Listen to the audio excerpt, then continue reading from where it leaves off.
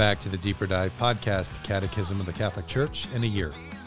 Today is day number 342,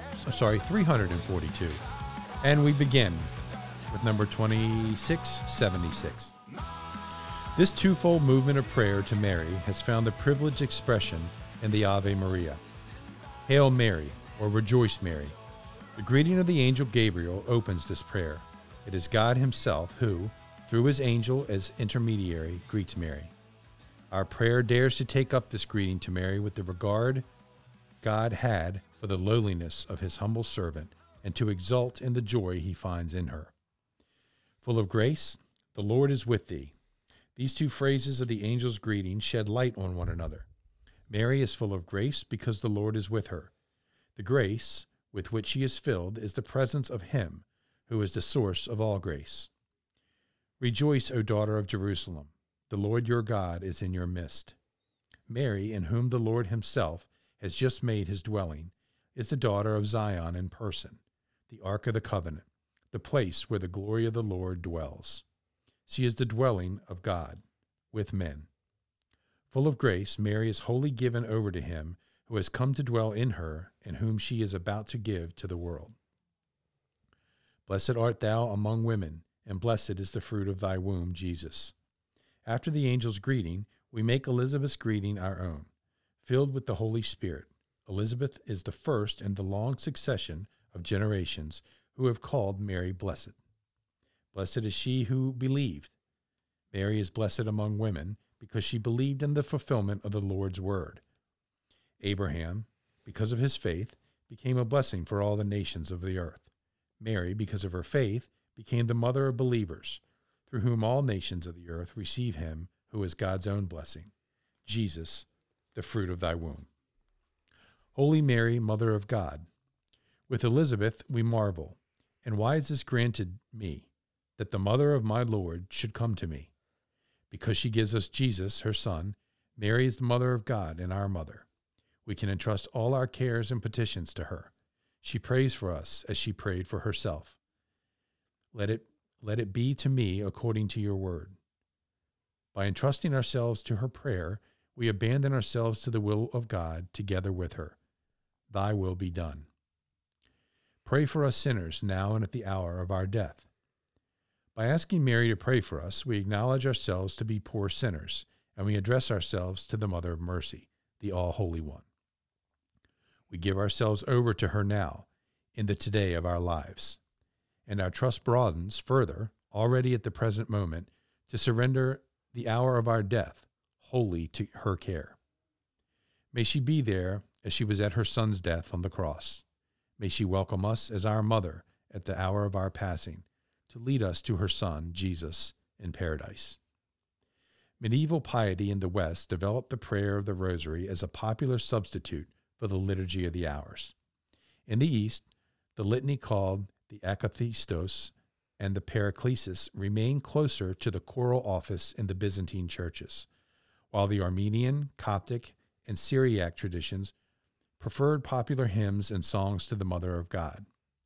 But in the Ave Maria, the Theotokia, the hymn of St. Ephrem and St. Gregory of Narek, the tradition of the prayer is basically the same. Mary is the perfect orans, or prayer, a figure of the Church. When we pray to her, we are adhering with her to the plan of the Father, who sends his Son to save all men. Like the beloved disciple, we welcome Jesus' mother into our homes, for she has become the mother of all the living. We can pray with her and to her.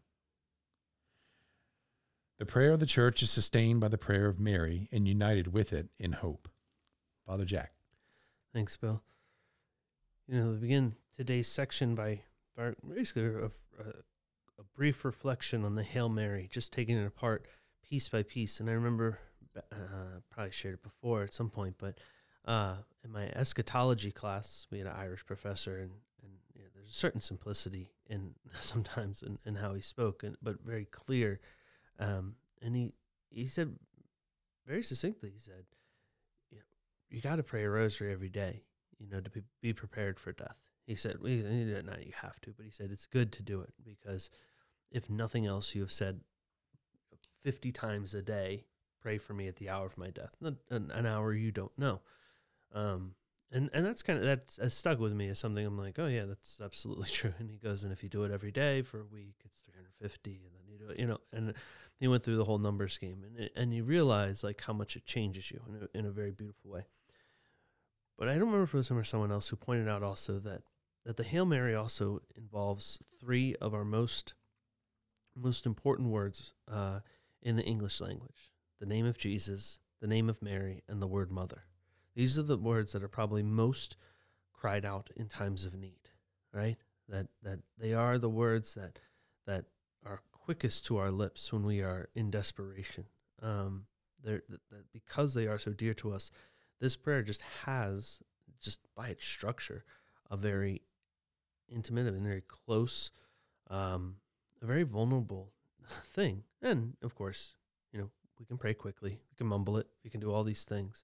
But just the structure of the prayer is one that really pushes us to beyond ourselves in the most positive of ways. Pushes us to something, to someone basically greater than who we are. It's helpful.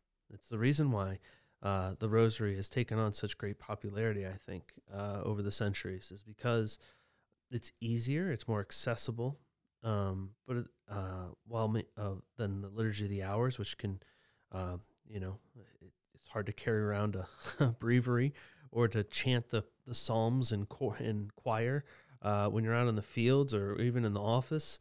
That when we look to the Rosary, though, we see that there's still that same emotion. There's that same vulnerability, the same kind of expression of the entirety of faith that the Psalms maintain, but kind of found in this prayer and in the repetition of it, in the consistency, and in its allowing us to enter into a deeper mystery. That when we come to viewing Mary, this great Marian devotion, we see in her this excellent prayer, this orans, the kind of wonderful example to us of how we are called to pray, of how we are to live and in front of our God, and how we should also maintain hope as she maintained hope. It's a wonder. It takes reflection. It takes a lot of trust, both in the expression of the reality, but also as it is lived out. But in a consistent Marian devotion, we find a great release from the cares of the world, a great release from our own will. We find a great release from all that holds us back to a better relationship with her Son and with our Heavenly Father.